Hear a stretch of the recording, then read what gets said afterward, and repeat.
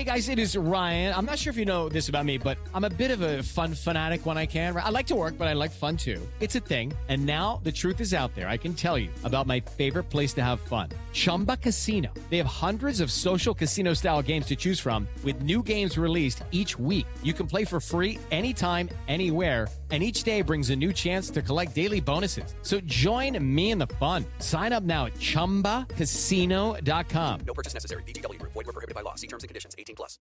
I've lived on Long Island for 6 years. This is not Long Island. Yeah, how many mountains are in Long Island? I have yet to see one. Yo, what's good, San Antonio?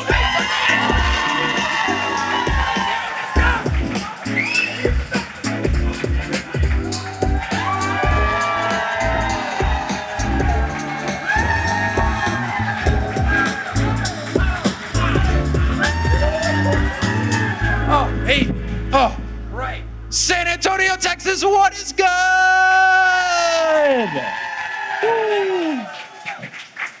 It is a delight to be here in your lovely city. It is my first time doing a live show here for anything. I'm very excited to bring this show to you. My apologies of the movie that I've brought to you tonight. But it's okay because of all the cities where we'll be covering this interesting film, you are getting the portion of the film that includes Nathan Fillion, which is the highlight of the film.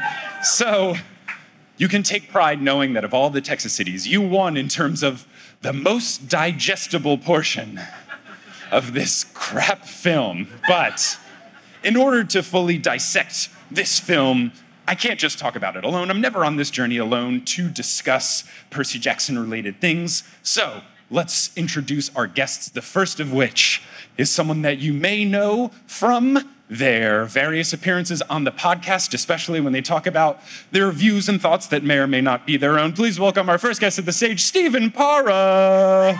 Dr. Stephen Parra. Thank you. Hello, San Antonio! And we don't have just one San Antonio area boy for the show tonight. I've got a double dosage of Bernie, Texas boys. This is our next guest is someone that you might know from their incredible work on Big Screen Sports, a fantastic podcast. Please make some noise for Kyle Bandujo. Thank you. Folks, I can't believe this movie didn't win any Oscars. I don't think they give an Oscar for worst adaptation, but Those are Razzies. Those are Razzies indeed.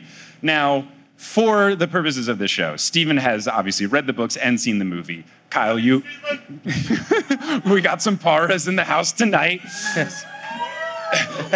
But Kyle has only seen the film. You've not read the books. You haven't even seen the first film, right? You've just seen the second. I saw the second today, like 4 hours ago. So just completely fresh. Overall thoughts. We're always just trying to have like someone that can kind of be the control group. Overall, what was your thought of this film? My 10-year-old thought it ripped. He loved it. He was dialed in. Didn't even let the start of the Cowboys game distract him, which is rare. Certainly a film. Yeah, that is Like, by the definition. Actors, dialogue, all that stuff. They filmed it, yeah. Obviously, I have a lot of questions. You had told me when we were talking about prep, that this was a sequel, but they tried to make it a standalone. Yeah, it was a sequel, but the first one had gone over so poorly with the fans that my understanding is that they were like, don't worry about the first one, everybody. It's okay. You don't need to. And that's why in the beginning of the movie, you have the narration from Percy where he's like, here's the whole plot of how the world works. I'm Percy Jackson. Now here's the movie. It sounds like he's reading it at gunpoint. It sounds very forced. Yeah, it's tough. So when we did the first portion of the show in Austin, we got up until the point where Mr. D picks Clarice to go on the quest. So that is where we're going to pick it up. We'll see how far we can get through and what wonderfully fun discussions about the film we have. So Percy tries to warn Clarice about the danger of going on this quest, but she's having none of it. And we then, after this conversation, see Percy just kind of sitting with Riptide, which is a clicky pen, which makes no sense. In the books, it's like a cap pen so that you don't accidentally cut off your thumb every time you try to use it. That addresses one of my questions. Okay, good. The pen sword. Yeah, I know you have a list of questions. I wonder how many we will answer just by explaining, well, in the books, this is what happens, and then you'd be like, oh, that makes sense. Yeah. You better hope we get a lot of them on, because if not, I'm just texting you every single one. Okay, we'll see how many we can get to. If we got to go rapid fire at the end of the act, you can just be like, what's this going on? Why is Chiron as a horse so small? On and on and on. So he's just clicking and unclicking the pen, and he keeps repeating, cursed blade shall reap, trying to figure out what it means from the prophecy. And he's doing this thing that he does in this movie where he talks to Poseidon about his imposter syndrome. But what's weird in this section, this goes against the book and general mythology, is he says, oh, Dad, this sword used to be yours. And then, of course, the camera zooms in on a trident in case you forget his dad is Poseidon. It's like, this sword used to be yours. It was not his sword. It was never his sword. It was Hercules' sword. I don't know why they have decided to change that. But Percy and Annabeth then decide the next day that they want to go after the fleece too. And they're going to bring along Grover. And the justification that Percy is trying to give Grover is that the prophecy is supposed to be about me, so I should go on the quest. Grover says that he will go, but he needs to pack a bag and check his health insurance first before leaving. Welcome to America. That's a fun joke. I guess Grover is the... I guess it he could is depend 26. on. I was going to say it could depend on the age. He's either 26 and the oldest, or he's the youngest and his older sibling just turned 26, which was what happened to me. Once my sister turned 26 and I was fresh out of college, my parents were like, "You better figure out the healthcare system, bud. We're not paying for family plans anymore." Do we know where this camp is supposed to be? It is supposed to. This is great. Okay. Yes, this is why we get. It looks like lovely real estate. So, okay, where would you guess it is based on the scenery? How vague? Like I was thinking, I would give you North America. The Northeast. Okay, that's interesting because it's supposed to be Long Island. Okay, It is not. It is filmed in Vancouver, British Columbia. Okay. Okay. Yeah, so it's certainly more mountainous than Long Island. And Stephen would Yes. I've lived on Long Island for 6 years. This is not Long Island. know. Yeah, how many mountains are in Long Island? I have yet to see one. I was thinking it was like New Hampshire or something like Okay. that, like Yeah. somewhere nice. But Sure. yeah, I don't know. But It looks lovely though. It looks like a lovely time. It does look like a Besides, lovely like the risk time. of death. So the team is getting ready. They're getting ready to sneak out, and they're getting all sneaky, but someone ruins the sneakiness, and that's Tyson. Tyson tries to join, but he's making a bunch of noise because, based on the sound of it, his bag is entirely composed of empty aluminum cans. Like, that is the only noise made of this backpack. But those are jingling around. That gets people attention. There is a funny line here. I think they say something when the other people watching guard hear them, they go like, "Oh, we're watching guard too," which like is a fun joke, and it's very rare that those exist in this film. Tyson wants to go on this quest because Polyphemus is supposed to be where the fleece is, and Polyphemus, the bad guy, is a Cyclops, and Tyson's like, "Oh yeah, well, we can talk Cyclops to Cyclops." Okay, I have to clarify. Sure. His justification is he takes off his glasses, which shows this terrible CGI Cyclops eye, stares Percy straight in his two eyes, and just goes, "You do it for me." They've shared 3 sentences throughout the entire movie. One of which is just Percy saying, "Okay, you can eat my plate." Yeah. And almost no one has said anything nice to Tyson the whole time. Yeah. Whoa. Everyone is mean to him. Yeah. About that eye, which like I get it. If I saw like a bad CGI eye, I'd be worried. But he should hate all these people. It's weird. He's a wonderfully nice soul, and he's great in the books. And I think this guy's fine in the movie. It's truly just like the writing. They don't know what to do with Tyson. They don't know what to keep, what to make different. He's supposed to be more like childlike and naive in the book, but in the movie, he's just like perfectly adult, well-spoken. And basically, they've just made him nicer than everybody else. And that's it. I have a question now. Sure. When they're embarking in the book, do they have more of a plan? Because this whole movie is like, it's like an episode of Entourage. Like, hey, it's just going to work out. There's certainly a bit more of a plan.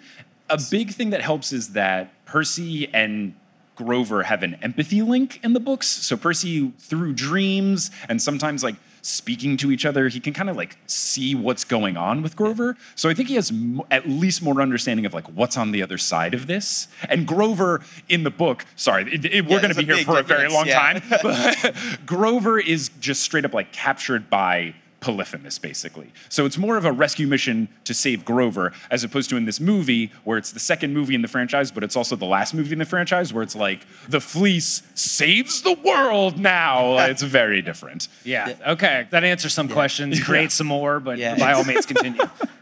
But basically it's like their motivation was actually to save Grover. It had nothing to do with going for the fleece at all. It just so happened to coincide with a separate quest. Right. And also Hermes sets them off on the journey. Yes. It's like it's a whole different like set of motivations. Yeah. And inciting Hermes is far incidents. more helpful, but he is still fun in this movie, and we'll get to him soon. Now, Tyson lets us know that Polyphemus lives on Circe Land, which is not a thing in the books. It's a weird combination of two things of two separate books in the series. So in book 2, they go to Circe's island, famously from mythology, where she traps you in and does that stuff. And I think in the myths, she like turns people into pigs, stuff like that. Guinea pigs in the books. At one point, they have to go to a broken down water park to get Ares' shield, and it's like a whole separate thing. So what they've decided to do, I guess to make it up to the fans, is they were like, oh, everybody wanted Waterland, right? Let's combine that with Circe and have no Circe, but we'll put Polyphemus there, and it's Circe Land now. And so they talk about everyone who's gone after the fleece has died, and this is this like very difficult, horrible quest and thing. Like it's one guy with bad eyesight in a theme park. Right. Yeah. It seems super manageable. No, I feel like there's one down the road. Like we could go there. Yeah. They're in and out of there in like 3 minutes. Yeah, it's wild. So Annabeth doesn't want to go on this quest with a Cyclops. Grover refuses to go without one. In the books, Grover canonically is afraid of Cyclopes because of what happens to him in book 2, but that just gets thrown out the window. Percy tells Annabeth basically to knock off the racism, and then she fumes and says that she hates that she has to use her precious mist spray on Tyson's eye because apparently his eye will be very distracting. Even though he already has giant sunglasses to block them, she's like, not good enough. In the books, the mist is this magical thing that basically allows the people from the magical ancient Greek side of things to be hidden from the mortal world. And you'll see an example of this later in the film, even though they changed the mist. So you know how they go to the coffee shop and there's that guy with the arms, and then they show you a guy and he's looking and he looks normal? That's what the mist is supposed to be. But instead what they've done is they've made mist like Abercrombie and Fitch spray, like perfume. So that was another one of my questions, that if they're trying to make this a standalone, they didn't at all explain why, like when they go to Nathan Fillion's UPS store, why they can suddenly see that it's special, and why they can see that the guy with the arms. In the movie, is the concept that they are just constantly spraying themselves with this stuff the whole time? No, the concept is just that in the first movie, they kind of have the mist, but they don't like ever talk about it. Weirdly, it just like never comes up, even though it's a pretty important thing. And then in the second movie, they just have both versions of mist, but they talk about one and they don't talk about the other, but they do show you it multiple times. And then there's also this other component that they treat dyslexia as a superpower in a way that you're able to read ancient Greek or things that are hidden. Mm-hmm. So that's one of the reasons like the UPS reforms into the Olympus package service or whatever. So that's another thing. He mentions the thing like, oh, it's like my dyslexia when he's seeing the map. Yeah. But if I had not seen the commercial for the new Percy Jackson series that shows, I would have had no idea what he was just, really? It's like, you see the first movie. It's a weird flip because in the first movie, they show you his dyslexia all the time. Like they really have to drive it home. Every time Percy looks at anything with letters on it, it's like, whoa. And then in the second movie, it's like, well, we should mention it once, I guess. And then he sees the grids and the longitude and latitude lines are way too close to each other. Anyway, so Annabeth, sprays Tyson with way too much mist. Like, she just has to cover the eye, and then she's like, like unleashes the whole thing on him. And then the CGI goes away. He's got his two eyes. The VFX team fist pumps because they can stop doing the eye. So Percy then says to Tyson, oh, you kind of look like Dad. And then Annabeth goes, he's still a Cyclops because she's racist. Yeah. So yes. I have another. In the first movie, did Percy meet Poseidon? Like, does he know what Poseidon? Yes. Okay, so he knows what Dad looks like. 'Cause Right. In this movie, he's just like dipping his hand in the water. And Yeah. like, no. Hey, Dad, I understand that Greek mythology is a lot about daddy issues, but he's just like, hey, Dad. Yeah. And for my mom in the audience, Poseidon was played by Dr. Owen Hunt from Grey's Anatomy. Yeah. So, which is funny because when he says the Tyson actor looks like a redheaded man, it's like, you really don't look like this guy at all. But we got to get something in there.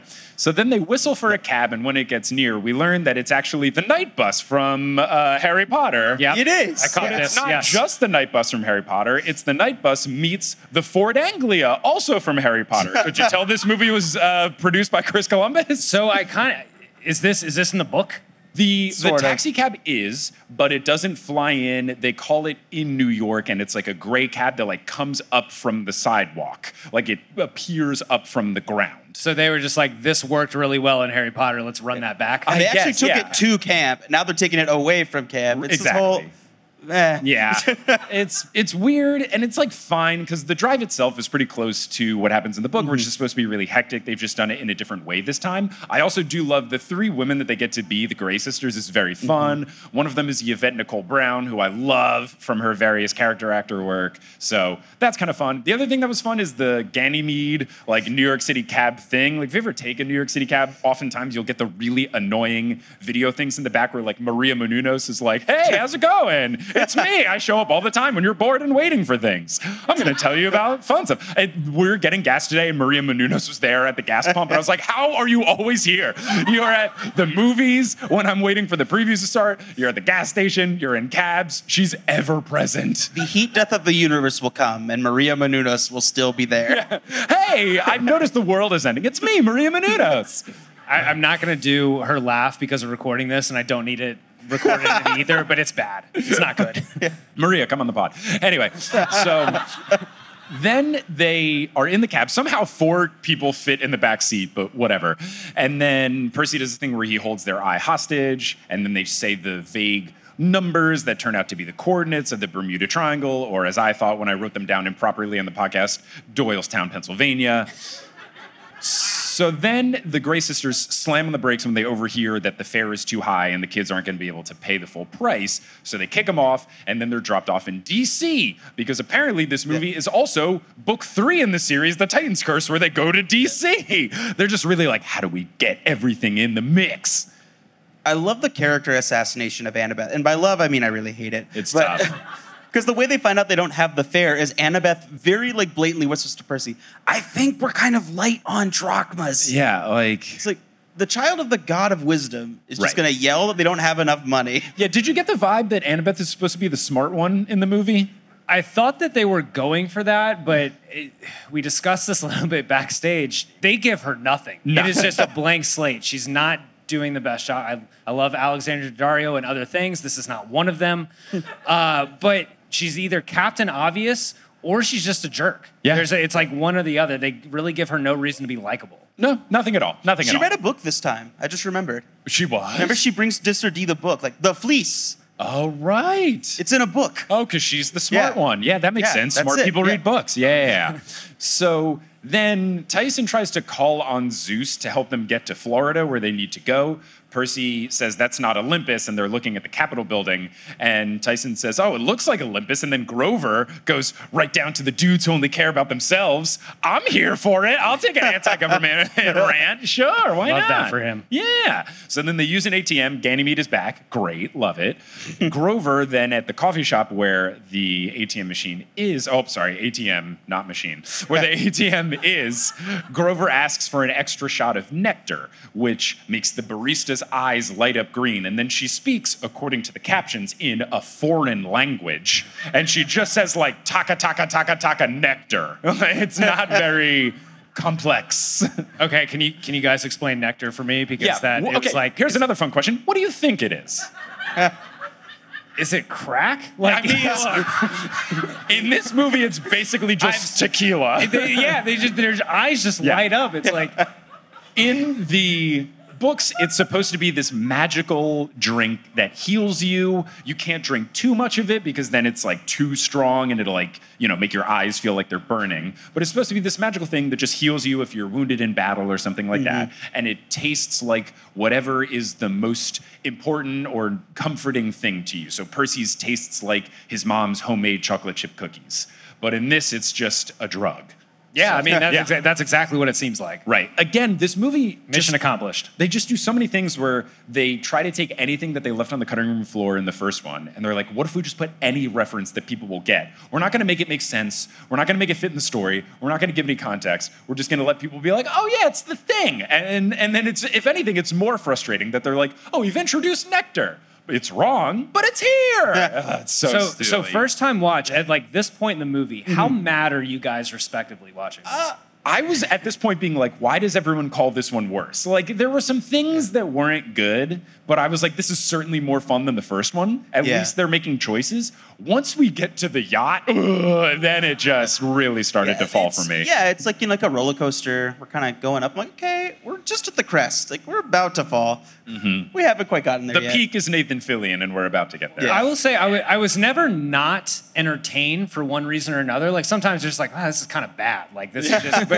But I was like, if I didn't have any background, which I didn't, I probably wouldn't be as mad as if I had read the source text and was like, that's wrong, that's wrong, that's wrong. I think the biggest thing, someone pointed this out when we were doing the patron stream watch-along party of us watching it. Someone in the chat said, movie 2 is not necessarily a bad movie. It's just a really bad adaptation. And I think that is accurate. Like, as a film, it's fine. It's not great. There's some fun moments. But as an adaptation, it's pretty frustrating. And in comparison of the second to the first, I would say the highs of the second movie are higher. The lows are lower. The first one's just kind of like bad and boring throughout and just kind of like gets more and more frustrating as it goes. This one's like, we're having a good time. And then they're on the yacht and it's like, no, it's not fun anymore. And it just really, really takes a dive. It's funny to me too, because like the movie is screaming that there was budget cuts during production. Yeah. I think the biggest thing is Tyson's eye. They're just like, it's so bad. Like, it looks so bad, but then also like cover it somehow. Yeah. Spray it with mist, put on the glasses. We can't do this. We can't afford to make a good eye. Yeah. The bull thing was not good either. I know we've already passed that, but that was not great. And that's the 3D, because it came out in the 3D era, so a lot of that. Oh, wow, what an era that was. I know, right? Yeah, from 2013 to 2014. It was a really... Let's bring 3D back. Remember they tried to have you have 3D TVs in your home? People thought that was going to be a thing. Shout out to anyone who bought one of those.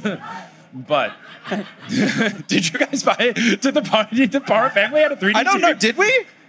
Oh, okay. Well, we'll talk about it later. We'll talk about that later. That's the after party. So we then at the coffee shop see the baristas. The person on the receiving end of taka nectar is a guy who has all of the arms. So it's just Peter Parker from that one issue where he accidentally gets extra arms. And Grover calls him Hecatonchire, which is, again, like a kind of reference. There's a Greek mythological thing of the Hecatonchires. There are these beings that are also called the 100-handed ones. They have 100 arms. In the fourth book, we meet one of the Hecatonchires, and it's like Tyson's idol, and then he tries to like bring him out of sadness. So again, it's just like, let's take another Easter egg we can throw in. But now this guy's name is the thing he is. But I guess Pegasus is called Pegasus sometimes too, so whatever. But they got him in the mix. But then they show the weird thing of like how the mist is supposed to work. So it's just very confusing. What are we doing here? Then Grover, as he walks outside, just gets mugged by the Demi-Titans. As one does. And one of them is Chris, and they have to keep pointing out constantly in this movie, they're like, Chris! Like, anytime Chris is on screen, he's someone that in the books, like, does turn to the evil side and is kind of Luke's henchman for a little bit, and then he comes back over to the good side. He's like if you had to put him in Harry Potter terms, like he would be like a Seamus level character where you're like, okay, yeah, he's around and we know him by his name, but he's not huge. But in this movie, you would think he's like Harry Potter. They're like, Chris, every time I will say it was helpful for me for them to keep identifying who he was. Oh, that's Chris. He stayed behind when people were fighting the bull. That's that guy. I get that. Yeah. He barely speaks. So right. No, he says almost nothing. No, he's just, I think the only line he has is, nah, I'm good, when they're going to fight the bull, and that's the least of your problems on the boat. And then when he gets punched in the face a couple of times. So Grover gets mugged by them. He still has his crutches for some reason.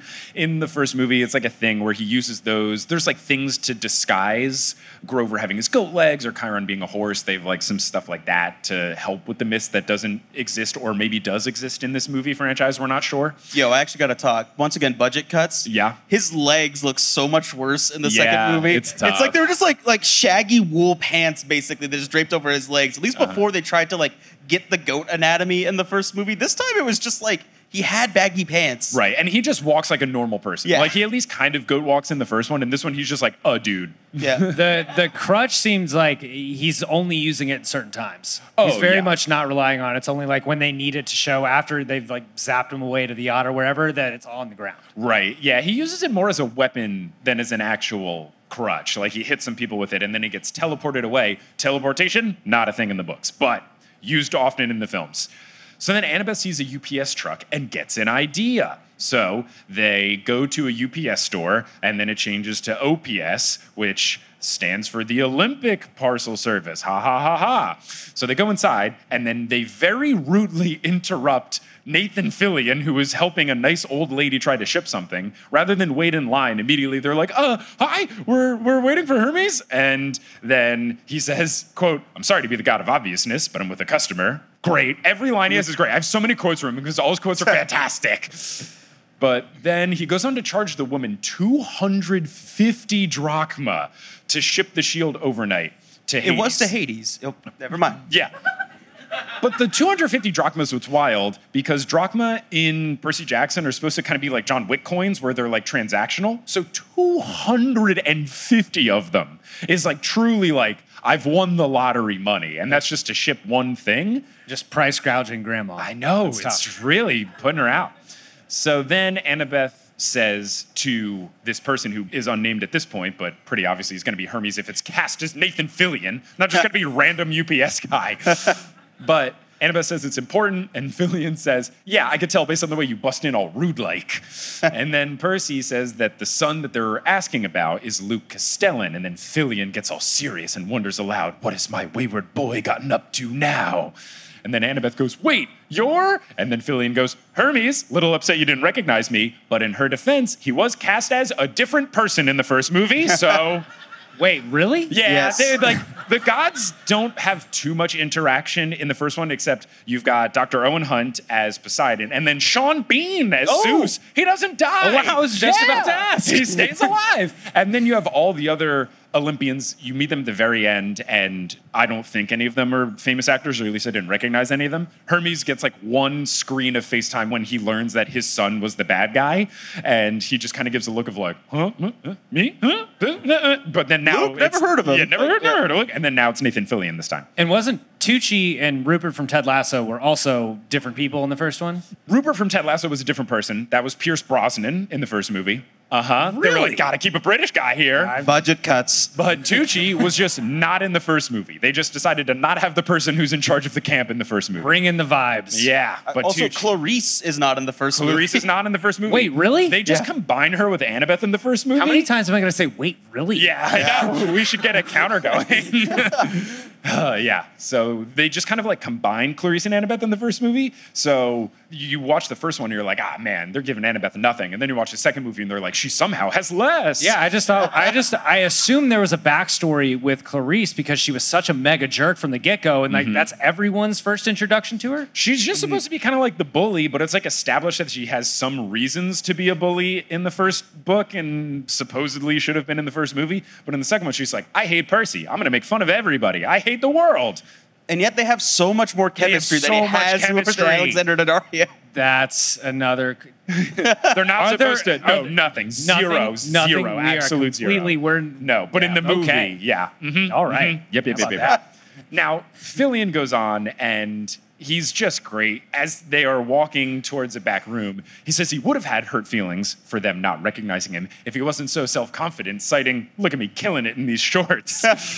Then he takes him to a back room, which is this huge magical shipping warehouse, and he magically transforms into wearing a full suit with a tie that he says is from Hermes, which is a perfect joke. Great stuff. And then he gets handed a caduceus to carry around, and he then starts spitting game about the warehouse and how they're trying to expand and all this other stuff like that. Percy begins to rush him on a bit because he's saying, this is really important, this is really important. So Fillion says, take it easy. Rome wasn't built in a day. Trust me, I was there. Great. It's so good. I don't know if like someone else wrote his lines, like maybe he wrote his own or improv half of them, but like this part of the film is fantastic. And it's just such stark contrast to everything else that precedes and follows it. He's cooking. He's cooking. We then overhear George and Martha a bit, the two snakes, and they're played by Craig Robinson and Octavia Spencer. The casting department for the adults is just knocking it out of the park. They're also fantastic. Well, and the movie is noticeably worse when there are no adults on the screen. Yeah, yes. Big drop once we leave all our fun adult friends. Hermes tells them that they need to elongate their S's when they meet new people for the right vibes. Martha is offended because snakes don't actually talk like that. It's just a stereotype. George says it's bad enough that some of their relatives are hanging out with Medusa and turning people into stone. Great banter. And this is true to the book. Like George and Martha always kind of have playful arguments either with themselves or with Hermes. So this dynamic has really translated well into the movie. Hermes then asks the snakes to demi-Google Luke for them, which is nothing, just absolutely nothing. Demi-Google Luke for them to learn his whereabouts. And then there's just one line where Nathan Fillion sounds very New York because after giving these instructions, he goes, Luke, I don't know what to do about him. And it's just like out of nowhere. We're just like, hey, my son, gah. So, Luke is Tommy DeVito's brother. So he says Luke is angry and he holds a grudge like no other, aside from his mom. And it's like, whoa, May Castellan, more like caught a stray Castellan out of nowhere. Like in the books, his mom's perfectly fine and just like honestly gets caught in harm's way by being in a relationship with Hermes. Nothing is really her fault. So it's very weird to have a line like taking a dig at her. It seems more of just like a classic like dad grumbling with ex-wife kind of joke, but that's not the dynamic of the characters, so it felt really out of place if you understand the books. Yeah, I mean, if you character assassinate her, you don't have to cast her. Saves on the budget. Yeah, she's just bad. Yeah. So Hermes decides that he's going to give them some items to help them on their journey. Gives them a canister from season 1 of Hercules Busts Heads, which is another reference that was made in book 1 that they were like, oh, God, the fans need this one. This is what they wanted, us to reference that TV show from that one scene. Oh, but you know why they did this, right? Because then they make the great Nathan Fillion joke after. Yeah. So after making this Easter egg, I literally wrote in my notes, they're trying to Easter egg so hard, okay, wait, it's okay, because it leads to an Unreal Fillion joke, because about the TV show, he says, best TV show ever, and then he stares into the middle distance and goes, so of course, canceled, which is a great Firefly joke. Very, very funny. He says that he got it off of Deity Bay, which is another joke. Like, at least that one was better than Demi-Google, where that's just like, what if we put Demi in front of a different word? At least Deity Bay rhymes with eBay. But whatever. He says that if you twist off the cap, you release the winds from the four corners of the earth. That tracks. And then Annabeth, who was supposed to be the smart one, is about to open this canister inside of the warehouse, and he has to scream at her not to. What did she think? He just explained it. The four corners of the earth, like the globe. And she's like, what? It does what? Like, I don't get it. I don't understand. She's not cooking. No. Daddario completely out of the kitchen. No, not great. So then he turns to face Percy, but then looks back to Annabeth to make sure that she's not opening it again. Great. That felt off the cuff from Fillion, and it's fantastic. So then she even, like, her face, like, what? Yeah, and she does a lot of these as Annabeth in the movie, and it's just, like, not good facial expression acting. It's like someone told you, like, look exacerbated. And she's like, am I doing it enough? Well, that's so bad. If you want to see what Mike looks like, just watch the movie. Yeah, honestly, yeah. I just nailed it 100% for the folks listening to the podcast after the fact. He then claps his hands for a new magical item to be brought to him. And of course, it's the classic item that we all know and love from the books, the magical tape dispenser, right? We all love it. Not in the books at all. Not in the book? Not in the books at all. That but you can tell it's Greek because it has that pattern thing on it where it goes in the square. Very convenient that He's arming them to go on this quest to stop his son, and it's very convenient that the only two things they really need, he gives them. And you're probably going to be locked in a cell, you're probably going to have a boat, and someone's going to drop the engine in. I've got you. I thought the comment you were going to make, because in addition to it being the exact two things that they need, it's also the canister is like on an actively moving conveyor belt, and it just happens. This place is filled. It's like Monsters, Inc. Like, there's conveyor belts and stuff everywhere. And just happens to be like, I know what you need. Moves hand, and it's right there. I get he's a god, so maybe he timed it perfectly. But then also, he does happen to be standing in the exact situation where the mechanical thing drops the tape dispenser. Now, maybe there's a bunch of them because it's a packing facility, but in addition to the items being convenient in use, he is in the perfect location. He timed it perfectly to his dialogue. That's really like, a lot of stories do that, though. Like Harry Potter always conveniently got everything that he needed whenever he needed it. Sure. So I kind of bought that, especially like when he's like, not to jump ahead, he's in the cell and he's like, I wonder what this does. Exactly what I needed it to. Yeah, he does describe Hermes when he gives him the tape gun that it is a matter eliminator. He says trademark pending. He says that it vanishes whatever it outlines. So then George and Martha come back. George complaining about how was he supposed to be able to demi-Google Luke without fingers. Martha says use the mouse. George says I'm a snake, I eat mice, which is a great joke and true to book form because George is always talking about wanting to eat mice all the time. So then, despite the general setback that George and Martha have of not having fingers, they were able to demi-Google Luke, and they have found him. He's on a yacht in the books. It is not a yacht. It is a cruise ship, and it has an entire army, like an entire battalion, instead of like 12 dudes. So it makes a little more sense. But this is what I would say to your point, Stephen, budget cuts. I would assume renting a yacht is less expensive than renting a cruise ship or making a set that looks convincingly like a cruise ship. So, I don't make movies, but probably.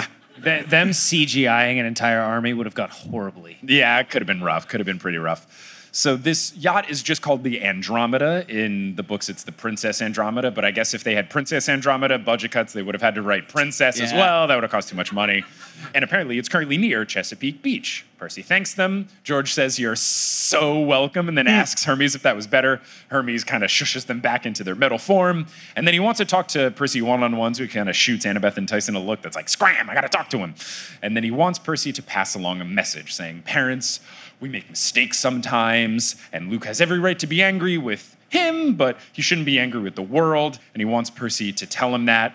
Percy says he's not sure that there's anything that he can say that could get Luke to change his mind. Hermes asks him to try, because if there's one thing that he's learned in 3,000 years, 3,000 was an interesting poll, that it's only, 1,000 years before the birth of Christ, I guess, who is canonically established as existing in this film. But he says, if there's one thing I've learned in 3,000 years, it's that you can't give up on family. So then Percy decides... Isn't that exactly what he's doing? Yes. Like they say, why doesn't he go do it himself? Luke makes the exact same point that you're wondering later. Like he's right. Yes. I saw that. I was like, that's a pretty good point. You should be mad. Percy then makes some awkward eye contact with Tyson, and it stays on screen for a really long time. So that just like, I'm surprised there wasn't text on the screen that was like, they're brothers, remember? Like, it's just a real long back and forth of the two of them. Percy thanks Hermes again and then walks off. And then Philion gives him this happy, longing look, and he goes, they'll never make it. Oh, it's so good. He's so good. And here's where the movie tanks. So they cut to the beach, and our trio is running along the dock. They see the yacht. Tyson rushes down to the water, convinced that Poseidon will help them. And Percy tries to let him down easy, like, oh, bud, I don't think it's going to work. I moodily talk to the water all the time, and then I turn around before ripples happen in the water to let me know that my dad was actually listening. But it does work. Rainbow the hippocampus shows up, which is a thing in the books. Rainbow's great. And honestly, Rainbow, the whole scene was fun. CGI is kind of cool. Rainbow looks good. Big old water horse. They ride on it. It's great. The soundtrack was awesome for this part, honestly. Like, they did a good job. It's a fun time. They ride on Rainbow, and the one thing I did notice is that there is nothing else on the water. There are no boats. There are no animals. There is no anything except for them and some buoys. And they're it's just going. Broad daylight. If anyone on that yacht is looking anywhere, they're coming. But you'll notice that the yacht, when they reach the yacht, no one is lookout. Not a single person is looking outward. They're all inside doing whatever. There is a fun thing where Annabeth, as they're riding along, puts her hands in the water in an attempt to be like kind of cute, like, oh, we're in the water. But like they're not moving fast enough. So when they cut to her hand in the water, it's like certainly moving much more slowly than they are on the CGI. It's very weird and just looks so different. But yes, they get to the yacht. No one is a lookout. No one at all. It's not that big of a boat. They could have one person at the top just kind of looking, but they got nobody. So Chris Rodriguez only has so many things to do. Yeah, he's got to eat food and, I don't know, be 38 years old. But before they sneak onto the yacht more, Tyson gives Rainbow some sugar cubes because Rainbow's a horse, in case we couldn't tell by it looking like a horse. And what I didn't notice, I was wondering, like, does Tyson always have sugar cubes on him? But when we watched the stream, someone pointed out that I think if you watch the coffee shop scene, Tyson takes some sugar and, like, puts it in his pocket. So there at least is some continuity there.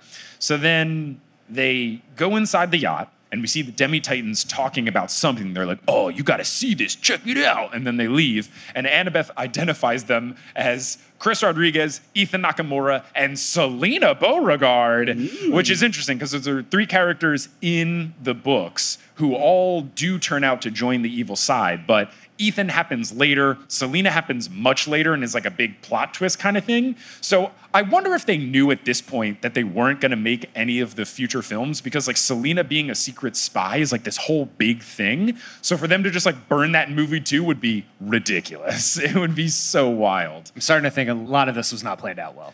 I don't know. I'm intrigued. I do want to like genuinely look up like the timeline of what happened. When did they realize they weren't going to make more? Because there's so much stuff from overarching series. Like they kill Kronos, the villain of the whole series, in this one. So like they had to have known that they weren't going to make more. I don't know. It's real. What did they know and when did they know it situation? It's very interesting. But then the ending makes even less sense. Sorry, we're jumping way ahead. Yeah, no, it's just a mess all around from start to finish. But let's talk about the fun yacht scenes. So Percy thinks that Grover must be below deck in a brig of sorts. And Annabeth, the smart one, thinks that yachts don't have brigs. So then in the background, the entire time our trio is talking, you can see a tail menacingly dangling, and it very much looks like what would be the Manticore tail. The Manticore is a villain from the 3rd book, but now it's here in the Sea of Monsters as well. Of course it is. Yes. So Percy then tries to sneak up the stairs to where the Demi-Titans were going, and we see that it is the Kronos sarcophagus that has him in it. At this point, we don't know what it is. We can just tell that it's very ominous because of the way that it is filmed, because they keep zooming in on it dramatically. So we get some vague stuff about what it might be, but then the buff monster comes in, and it's just like some guy in a mask with hair. I don't know what Greek figure they're going for besides like scary guy, but scary guy comes in and he starts to sniff around. So our trio tries to leave and they go to the exterior of the ship, but they are stopped by the Manticore. And it is pretty unsettling. Like it's quite scary. I guess they didn't care about any kids watching this movie because it's like pure nightmare fuel CGI. My kid actually liked it, but that was like the moment where it's like, oh, there's actually in this movie there's like struggles to like feel like stakes are real, and that thing is so scary that it feels like, oh, the stakes are actually real. That thing could do some damage. Yeah. So it's looking like it's going to do some damage, but then Chris Rodriguez comes out and they're like, Chris! He can't do damage. What'd you say? He can't do damage. No, He's cannot. just Chris Rodriguez. No, all he can do is show up and then be identified. So he does, and he's with the other Demi-Titans, and they bring our trio in to see Luke, who is in some sort of captain's room with a projector projecting water onto the ceiling of the roof, and then there's some classical music playing. So I need to ask you guys, like, Okay. how do you guys feel about Luke? Because I clearly in this movie, there's a lot of history from the last movie that we're not that privy to. Percy did him wrong, or they battled, or something like that. Like, what kind of villain is Luke? It's hard because in the books, like he has complex motivations. In the last movie and this movie, he's basically just the generic, I can do a better job villain. It's our turn. Yeah, and like his motivations, he's the bad guy in the first movie, even though in the first book he's just supposed to be like a cog in the bad guy machine, but they just make him the bad guy in the first movie.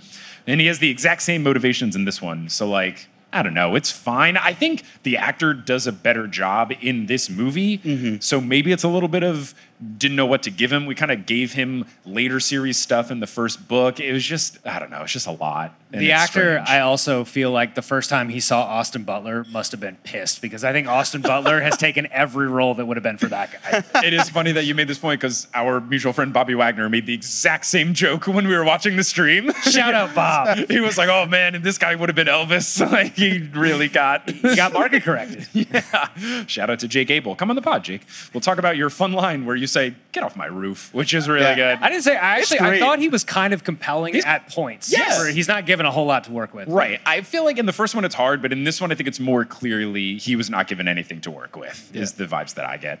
So when the trio was brought to Luke, Luke says, if it isn't my two favorite cousins, and then 2 seconds later to Annabeth goes, you look good, which is like, come on, man. Like, I know we kind of yada yada over the whole cousin Greek thing in this series, but like, maybe don't say you're my cousin and then 2 seconds later hit on her. Like, it's a tough look. This isn't Alabama, sir. International waters now, so. Oh, so anything goes? I guess so. Okay, sure, yeah, right.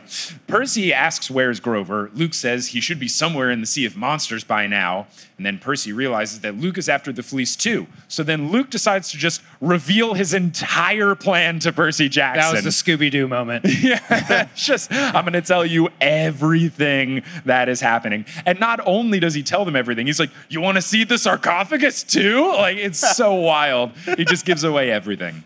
Luke says he found it himself by crawling through the depths of Tartarus, quote, and then Cleveland, which is actually a great joke. It's so good. Enjoyed that. Really, really good. Luke then calls Kronos the original Titan, which is incorrect. And then he says that he's the father to the Olympians, which is correct. Luke says that he wants to use the fleece to revive Kronos so that he can destroy Olympus. And then Percy goes, and the world, as if that wasn't implied. But thanks, Percy. Annabeth then asks if Luke is doing all this just to get back at his dad. Luke reveals no, and then he reveals his motivations, and they are the same thing from the first movie.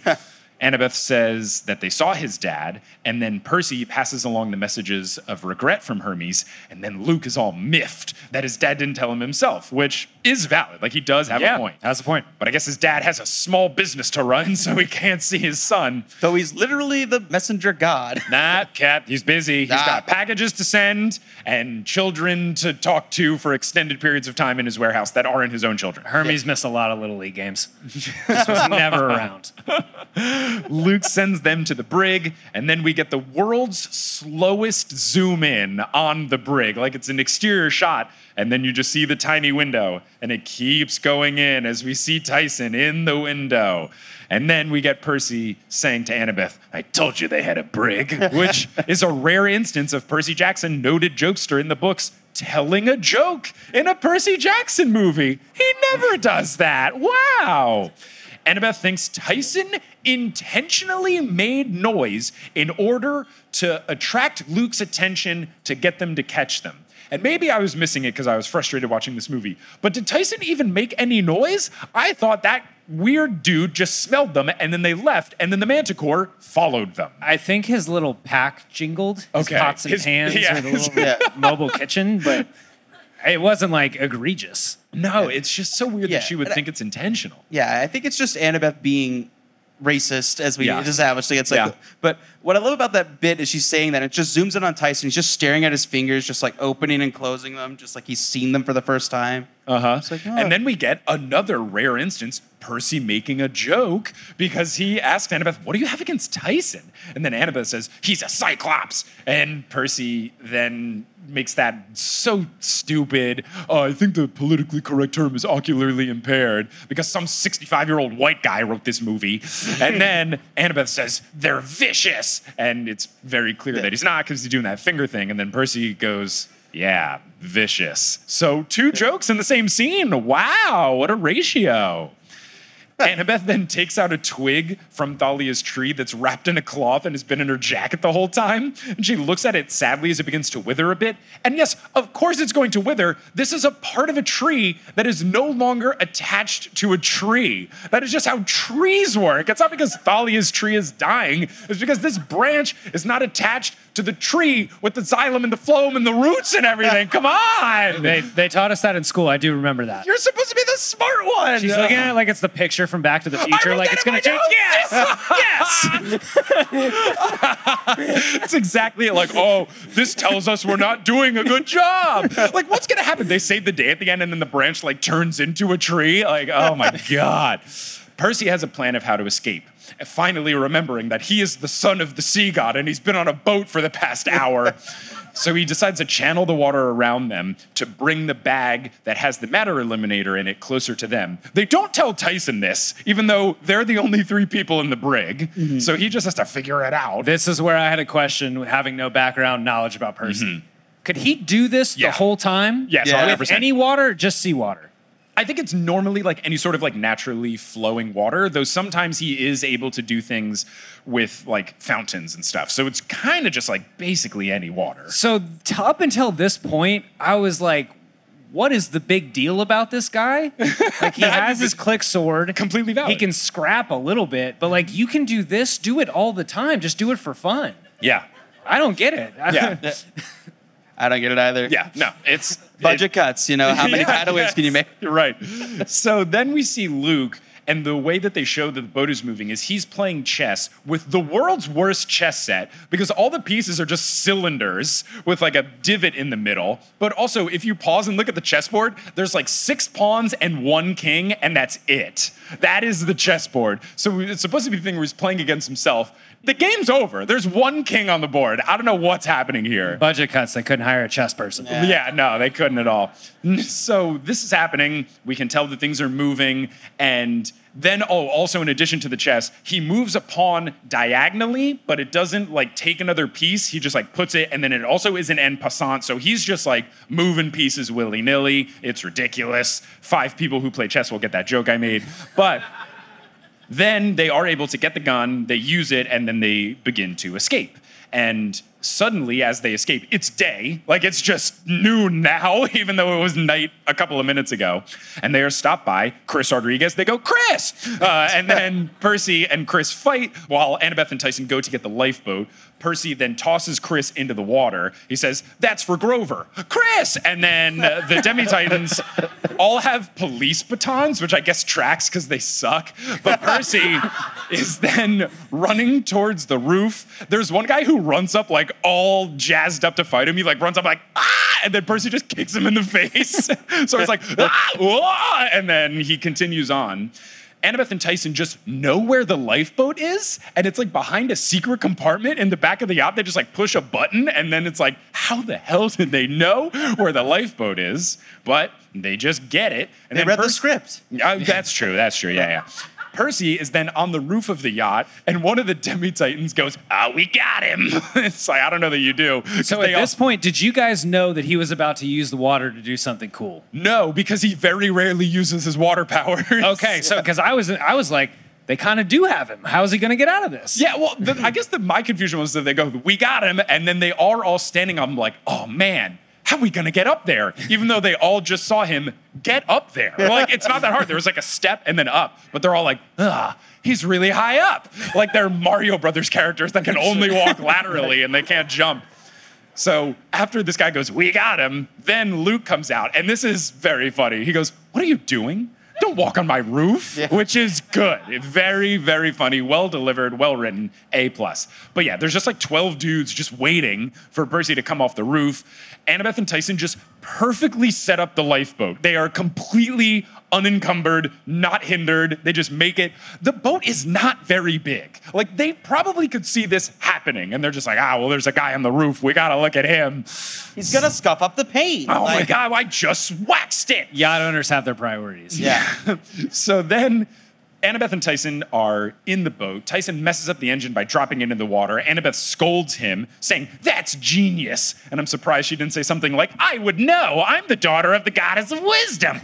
But then Luke is monologuing to Percy again, trying to get him over to his side. Or I guess he's dialoguing to Percy, but he's villain speeching to Percy, trying to get him over to his side. Percy declines and then finally uses his water powers, and then he gets the water to knock everybody over, and then Percy tells our team to go. Annabeth remembers that they have the canister, so they open the thermos, and then they use it to push the boat along. Percy says he'll be right behind them, and then he makes a giant wave form, and he surfs on top of it, which is cool and makes sense. Yeah. It was fun. His dad's Poseidon. Luke and some other dude then jump overboard.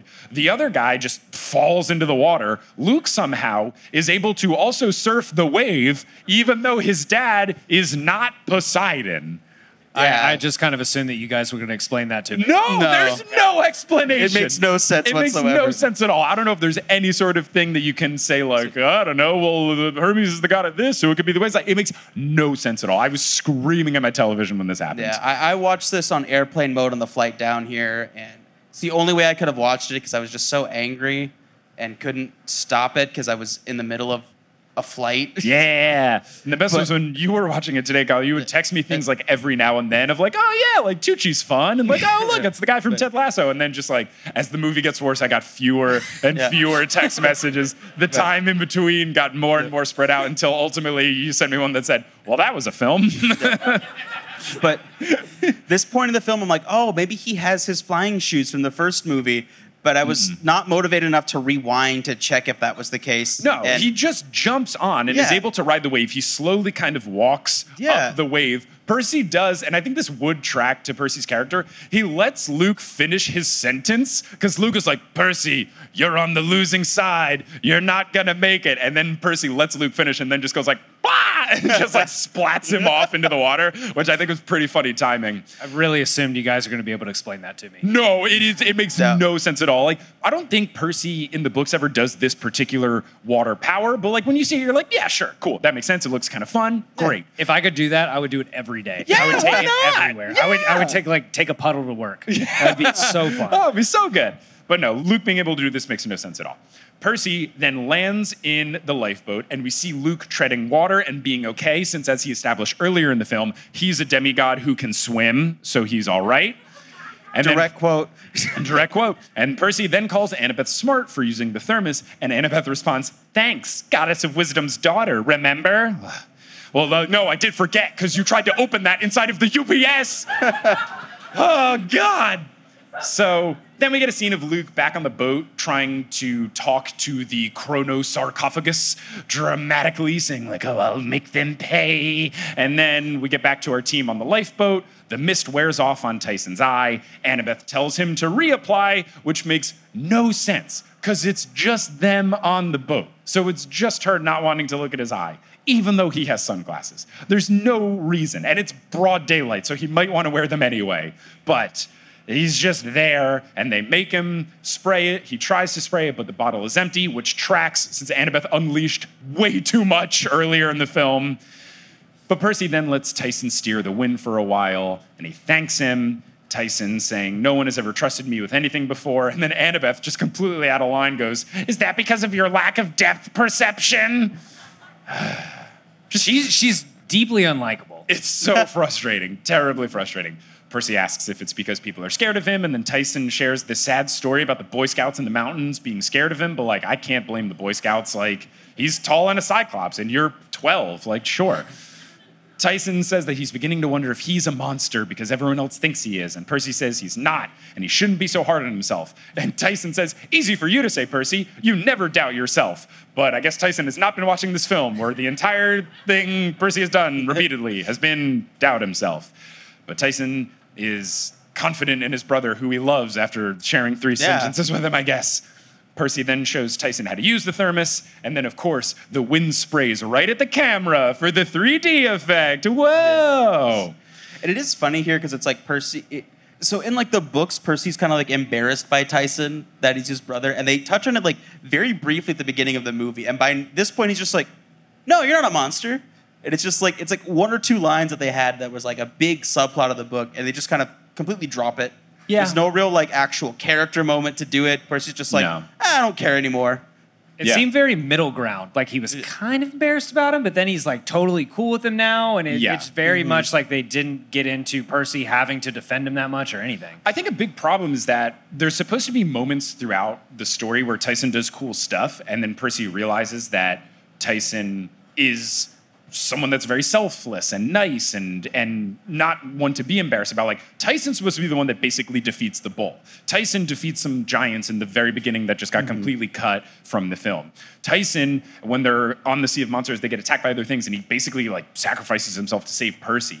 And then when Tyson is gone and they think he's dead, Percy has regrets where he's like, oh man, like took him for granted, he was so nice. And then Tyson does come back in the end, and it's like, oh wow. And then he like learns to not be embarrassed by him. And it's just like nice character arc, but you're totally right, where Percy alternates either between I hate this guy and like, nah, I love this guy, and then Annabeth is racist the whole time. It's just a mess. It's wild, and we're out of time for the first act. So that is all the discussion that we're gonna have here for the Sea of Monsters movie. You said awe? We get to not talk about this movie anymore, come on. But please give it up to Kyle and Steven for being fantastic guests for this first act. And we are about to go to intermission here, but if you're listening to the podcast at home, we'll go to the mid-roll break, which I guess will be the sea of sponsors. So let's all here say goodbye to the podcast people. Goodbye, podcast people.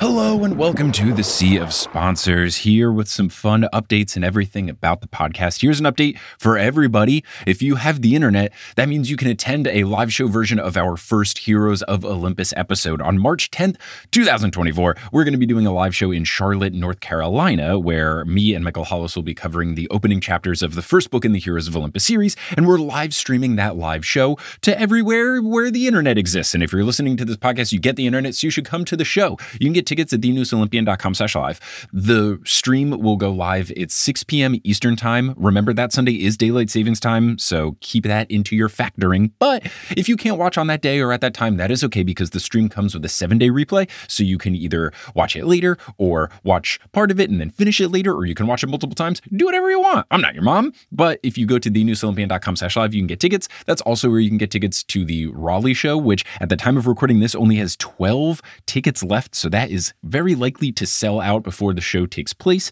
And then we'll have some other live shows later in the future. I'm booking things in the Pacific Northwest area around July of this year, because I will be at LeakyCon in Portland, Oregon over 4th of July weekend. The tentative dates are Seattle on July 3rd and Vancouver, BC on July 8th. But not 100% locked in, but you can pencil those for now. But aside from live showy type things, if you've been enjoying these episodes, you can watch that stream that we referenced in this episode and the previous episode, and we will reference in the next episode, the stream of me and Emily and Phoebe from Monster Donut and Bobby Wagner and Sherry Guo all watching the Sea of Monsters movie. That's available for all patrons over at thenewsolympian.com/Patreon. So if you join any of the TNO tiers, so $5 a month and above, you can watch that stream if you want to see my genuine live reactions. It has live chat replay as well, so you can see all the stuff that the hundreds of people in the chat were saying. It's a really fun watch, and you can get access to that by going over to our Patreon. And speaking of our Patreon, I want to give a shout out to the folks who have joined most recently. Shout out to our newest Super God tier patron, Evelyn, and shout out to our newest Demigod tier patrons, Jesse Imhoff, Lena, and Luke Basile. Thank you all so much for your support. May Demeter bless you that if you are buying bread, you eat it all before it goes stale or gets moldy. Now, on the Patreon, there's a bunch of other perks you can get. One of them is ad-free episodes, and another one of them is early episodes. I am recording this mid-roll break on Thursday, February 29th, because I believe I can get the episode up either on Thursday night or Friday morning. And if you can do some quick math, that is multiple days earlier than Monday when the episodes normally come out. So if you want early episodes, ad-free episodes, and so many other wonderful things like bonus episodes, director's commentary, monthly Q&A live streams, we just recently did one, and more, you can head on over to thenewsolympian.com/Patreon. And if you're all caught up on The News Olympian and you're looking for a new podcast to listen to, I make a whole bunch, and I think you will enjoy them. I'm an independent podcast boy, and one of those podcasts that I make that I think you would like is Meddling Adults. Meddling Adults is a podcast charity game show where I host and guests compete to solve children's mysteries, and whoever solves the most correctly earns money for a charity of their choosing. We wrapped up season 4 recently. We did post a special season 5 episode 1 episode recently recently as well. It's really fun. You can play along at home and see if you would have won, if you can stand up to the likes of Encyclopedia Brown and Mystery Inc. and Shelby Woo and all these other wonderful people, Nancy Drew, everybody. You can listen to that wherever you get your podcasts by searching for Meddling Adults or by going to our website, meddlingadults.com. Now, unless you are listening on Patreon where you get ad-free episodes, and also you can take the Patreon feed and put it into whatever podcasting app you're using, so you can use that. I think it doesn't work on Spotify, but most other podcasting apps you can do that, so that's pretty cool. You don't have to listen on Patreon, but if you're listening to the Patreon feed, you're not going to get ads. But if you're listening to the public feed, we're going to take a break here for some ad reads. Some of them are going to be read by me, such as one of our new sponsors, Thrive, which is a organic grocery store that you can buy stuff online from and they ship it to your door. But some of the ads won't be read by me, and those are inserted locally. So if you live in San Antonio, Texas, don't be surprised if you hear an ad for H-E-B. And my goodness, if H-E-B is running ads on my podcast and not directly through me, I'll be furious. I need to contact them about a direct sponsorship. But once those ads are complete, we'll get back into the rest of this episode of The Noose Olympian, which is Q&A. And because Michael Harley did the second act of the show, the Potterless portion, he stayed on stage and did the Q&A. So if you're wondering why the voice abruptly changes, that is because it's Michael Harley and not either Kyle or Steven. But once those ads are complete, we will get into that Q&A portion. This episode of The Noose Olympian is brought to you by Thrive Market. Now, I would say watching the Sea of Monsters movie is an unhealthy experience. It's not necessarily good for you because of all the stress and stuff. But if you want to order some groceries that could be good and nourishing for your body, where could you do so? You could order them with Thrive Market. Thrive can be your go-to for grocery and household essentials. You can get everything online delivered directly to your door, and they carry brands with the highest quality ingredients and sourcing methods. They restrict hundreds of ingredients across their food and cleaning categories, and also, you can specify with their filters particular things to meet your lifestyle needs, whether that is organic snacks or low sugar alternatives or gluten-free items. You can do all that with Thrive. I appreciate that. I've been trying this year to be a little bit more intentional about the quality of groceries that I get, and I appreciate that Thrive has high quality stuff. And I also appreciate that as a Thrive Market member, I save money on every single grocery order. Average users will save 30% each order. They also have a deals page that changes regularly, so lots of good stuff going over there. On my last order, I saved $47.93. Without that savings, it would have been over $100 for groceries. So saving nearly $50 was pretty sweet. And what's also pretty sweet is that when you join Thrive Market, you are also helping a family in need. They have a 1-for-1 membership matching program, so when you join, they give. Join in on the savings with Thrive Market today and get 30% off your first order plus a free $60 gift. Go to thrivemarket.com/TNO for 30% off your first order plus a free $60 gift. That's THRIVE market.com/TNO, thrivemarket.com/TNO. Check it out and get some good things to put in your body, like the really solid sun-dried tomatoes that Kelly and I purchased today. Seeking the truth never gets old. Introducing June's Journey, the free-to-play mobile game that will immerse you in a thrilling murder mystery. Join June Parker as she uncovers hidden objects and clues to solve her sister's death in a beautifully illustrated world set in the Roaring '20s. With new chapters added every week, the excitement never ends. Download June's Journey now on your Android or iOS device, or play on PC through Facebook Games.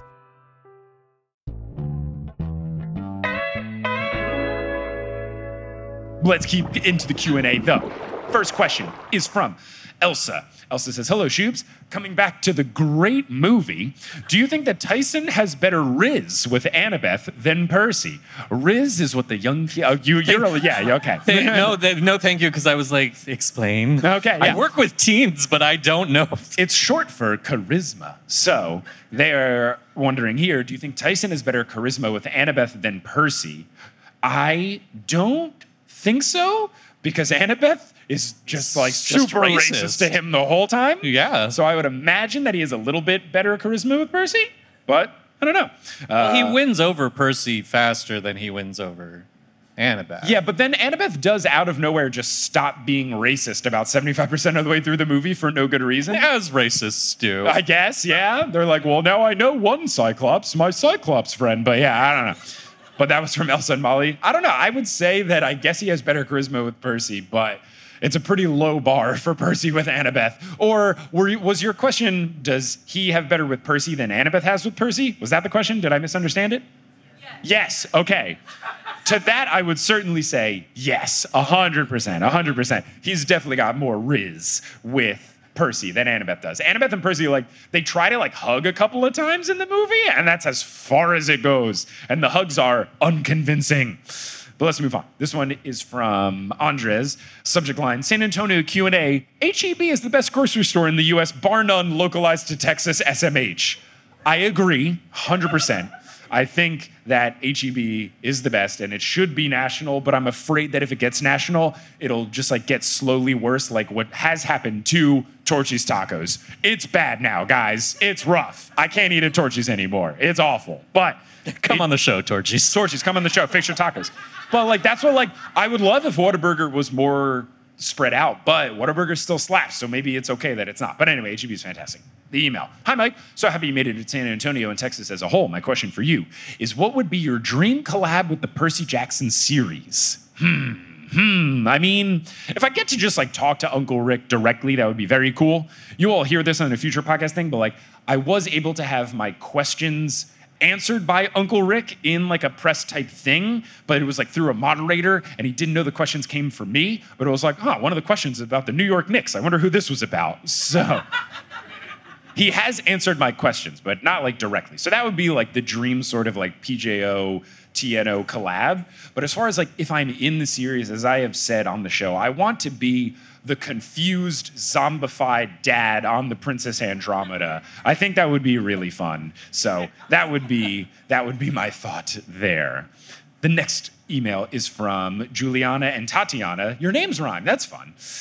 Hey, Mike, we're big fans of both podcasts and wanted to know, if the characters of Percy Jackson had Patronuses, what would they be and why? Also, what nectar flavors would the Harry Potter characters taste? So I'll take the PJO one if you want to take the Harry Potter one. So basically, got it. Nectar, you might not know this. I was listening. Okay, so now you understand how it's supposed to work in the books and everything. But for Percy Jackson Patronuses, I think I've answered this in the past, but I feel like an owl for Annabeth makes sense. Athena, owl, that's a big thing. For Percy, I could see some sort of horse because Poseidon is also the father of horses, so I could see that making sense. Tyson, I just feel like it'd be something tiny and cute, maybe like a bunny, just like something really sweet. And then Grover would definitely be some sort of like mythical animal, because in book 4, he meets like mythical creatures that are going extinct.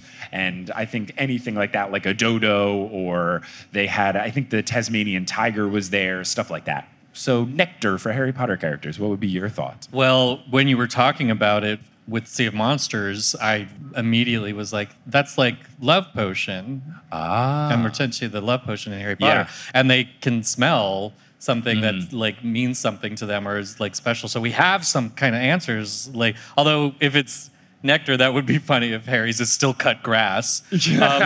Although if you've tried the grass Birdie Bob's bean, it's really good. Don't knock it till you try it. My favorite weird one is earwax is like weirdly good. You were wrong. But in the movie, we get an even more of an extrapolation of what Hermione's is, because she goes all the way to spearmint, toothpaste. But Ron, I don't think we ever find out what his would be. But I'd like to think it would probably be something like his mother's cooking. Like something that would like, be good. A nice like center taste from the Weasley homestead, which I just apparently remember is called the Burrow. I think that would track. This next one is from Ty. Ty says, since you're visiting San Antonio, my question is for the main 3 plus Tyson. What do you think would be their go-to breakfast taco orders? Which is a very important question. I feel like Grover would probably go with either like a potato, egg, and cheese or like a bean and cheese for vegetarian purposes. He does love cheese enchiladas, so I feel like he would definitely get some sort of maybe like egg and cheese feels pretty good for him. I feel like Percy, I guess because of sea stuff, I don't know how breakfasty it would be, but I could see him, I want to say like a fish taco, but I don't know that it's a breakfast taco. I don't know that you're going to be that bold and get like a shrimp breakfast taco. So maybe not. And then what would Annabeth and Tyson do? I feel like Tyson would do one that's a little more fun. Like, I forget what, like you can get like the cactus egg and cheese ones. I feel like he could go for that just because it's a little different and off the beaten path. And then I don't really know about Percy. Feels like he would just go with the classic, like maybe he would just get like a sausage, egg, and cheese, like straight up kind of thing. And then Annabeth, I don't know. I could see her going a lot of different ways. Giving me such very polite conversational eye contact throughout all this, and I'm like, And you're just I like, I don't have know. no idea. Yeah. I don't know. I'm not sure. All right, this next one is from Magda. And Magda says, "Hi, I'm Magda, Ravenclaw. I don't know my godly parent, but my cat's name is Bacchus. I saw you in Houston and Dallas, and I'm so glad I didn't have to drive across the state this time. My question, Grover uses magic by playing music. What songs would the Harry Potter spells be? So, if Harry Potter spells had to have a song, what would some of those songs be for some of those spells?" I came here straight from work, y'all. I don't have the brain for this. Knox would definitely be Turn Off the Light by Nelly Furtado, obviously. And then, let's see. You could do Aloha Mora, since it opens a lot, could be Breakaway. It was like, I'll spend my wings and I'll learn how to fly. I feel like that could be pretty good. Or It could also be Wingardium Leviosa. Ah, that's a pretty good one. Yeah. Aloha Mora could also be Breaking Free from, and that could I'm also breaking be, free. Yeah, that could be anything. We're going to perform it right now. Yeah. I'll be playing Troy. Trying to think of some other ones. Oh, here's a good one. What's the one that Harry uses all the time to make... Thank you, Expelliarmus. Expelliarmus could be Drop It Like It's Hot. You work pretty well. And then the email continues, also unrelated. Sorry I didn't finish your painting in time. Hopefully Stephen likes his. Appreciate all you do. So yeah. Oh, you're the one who did the painting. So Stephen got this really cool painting, and he did text me saying, like, please make sure you thank whoever that is. And Stephen also said, can you ask whoever left me my gift to come by the merch table? I want to thank them in person. So they made this really cool painting of a, like, not the caduceus, but the medical one, the other one. Rod of Asclepius. Thank you, Stephen Parra, medical person representing. And it has Stephen's thing where he says, like, my thoughts and opinions are my own and don't respect anything of a medical, blah, blah, blah, blah. So that's all painted out. That's really cool. Don't worry about not finishing mine, Magda. I'll either come back, or you can send it to the P.O. Box, or I'll come back to Texas. My parents live in Texas. I will do another live show in Texas. So you might have to drive across the country if it's not San Antonio, but I feel like I'll be back. But yeah, that was super cool. It's a super cool painting. A+ stuff. Thank you for doing that. Cool stuff all around. Now, this one comes from Matthew Moreland, a.k.a. Ginger Spurs Boy, if you are familiar with listening to the Horse Hoops podcast. Subject line, Ginger Spurs Boy at the San Antonio live show with a question and a lament for today's Spurs game, which I attended. Yeah, if you're a Spurs fan, that was a tough one. Not a great one. Lost by 40 points, which is not what you want to do.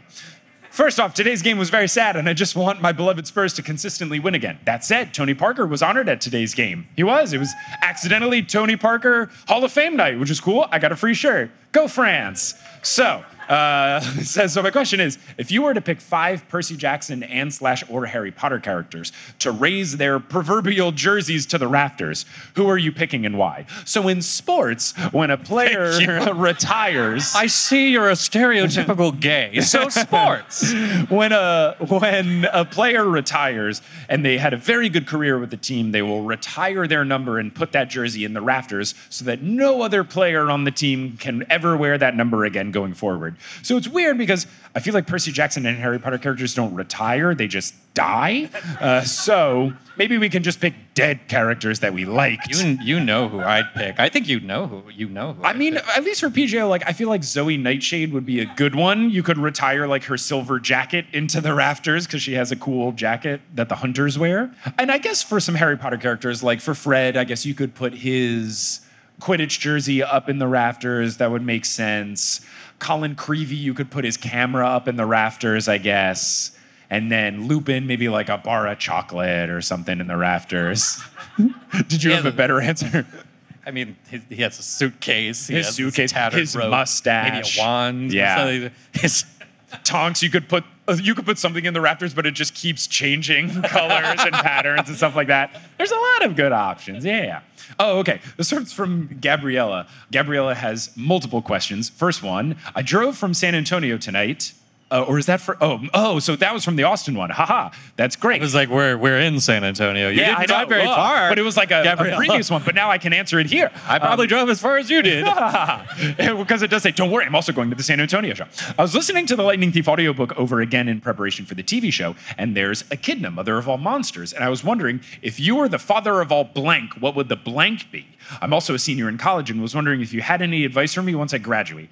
My advice would be, don't feel like you are locked into doing a job in your major, seeing as I am a mechanical engineer and professional children's book reader. So, Don't feel locked in. I would say like truly like try to find something in your job that you like, but also don't be consumed by your work. Like make the time to, whether that's like find new hobbies or rekindle old ones or find new friends or rekindle old friendships. Like keep the part of you that is not just work. Because in college, it's easy to like, you have your friends and your roommates and your classmates and stuff like that. Like I see too many people get sucked into work and they're like, oh, I'll try really hard at work and then I'll care about life later. Care about life first, because otherwise you'll be 30 and you'll be like, I don't have any friends. And then it'll just sound like you're in Pride and Prejudice. You'll be like, I'm 26 and I have no prospects. So I would say my biggest advice would be like, live a life. It will also maybe help you get a cool job like mine. But if I had to be the father of all blank, I don't know. Maybe I'd be like the father of all socks. I got a lot of cool socks. Today I'm wearing Christmas socks where they say sleigh ride, but sleigh is spelled S-L-A-Y. So that could be a choice. But this follow-up question from Gabriella is, what is your favorite thing that you have signed? I haven't signed like a whole bunch of stuff. I'm trying to think if I've signed anything weird. Like I've signed, here's the funniest thing is people sometimes ask me to sign like their copy of like books and stuff, which is wild. And I will often like cross out like the title of the book and write something funnier.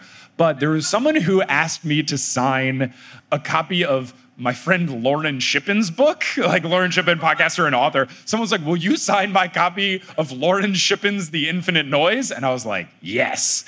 So then I crossed out noise and then wrote boys. So it was The Infinite Boys. And then I think I even wrote something like, I don't know why I'm signing this. Thanks for coming to the show. And then signed my name. So I think that would be my answer. And I think that's a great note to end the show on. Thank you all so much for coming out to the show. Give yourselves a round of applause for making it out to the San Antonio show. Great way to introduce myself to doing a show here. Give it up to Michael for being a fantastic guest for Act 2 and being subjected to the wildness of the things that I made him do this weekend. Give a round of applause to Kelly for running the merch table and holding it down.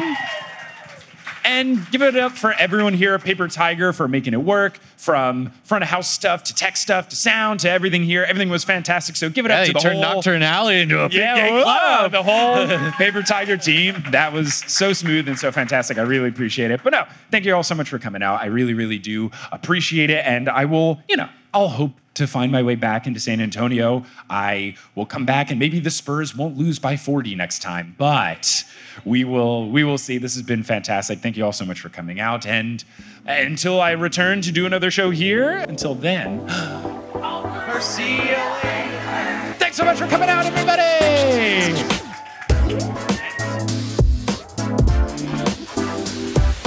Hello! Thank you so much for listening to this episode of The Newest Olympian. This podcast is created, hosted, and produced by me, Mike Schubert. I also run the social media and the website. Our editor is Sherry Guo. The music is by Bettina Campamanes and Brandon Grugel, and the art is by Jessica E. Boyd. If you can't get enough of the show, you can find us on social media. We're at Newest Olympian on Twitter, Instagram, and Facebook, and we're on Reddit as well, reddit.com/r/The Newest Olympian.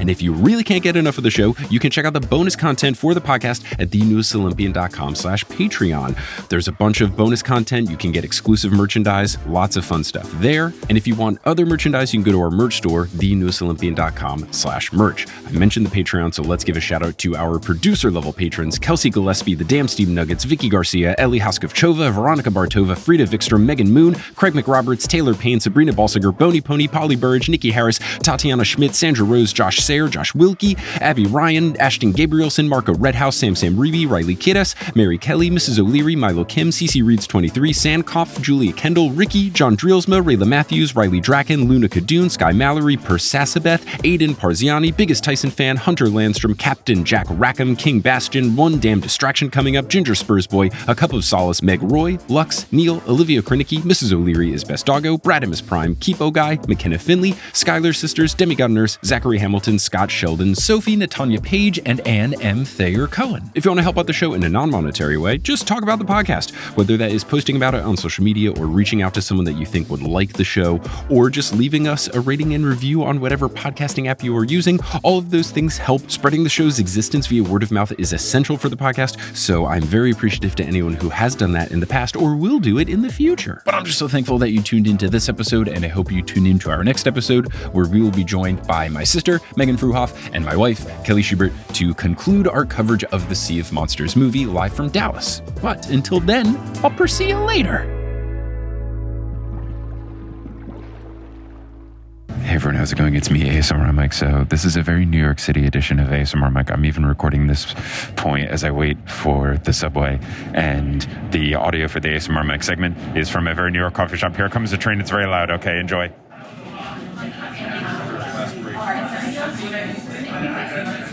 Susan, tea at the bar. Anybody had a whole milk cappuccino? Whole milk cappuccino? Thank you for listening. Hey guys, it is Ryan. I'm not sure if you know this about me, but I'm a bit of a fun fanatic when I can. I like to work, but I like fun too. It's a thing. And now the truth is out there. I can tell you about my favorite place to have fun. Chumba Casino. They have hundreds of social casino style games to choose from with new games released each week. You can play for free anytime, anywhere. And each day brings a new chance to collect daily bonuses. So join me in the fun. Sign up now at ChumbaCasino.com. No purchase necessary. VGW Group. Void where prohibited by law. See terms and conditions. 18+.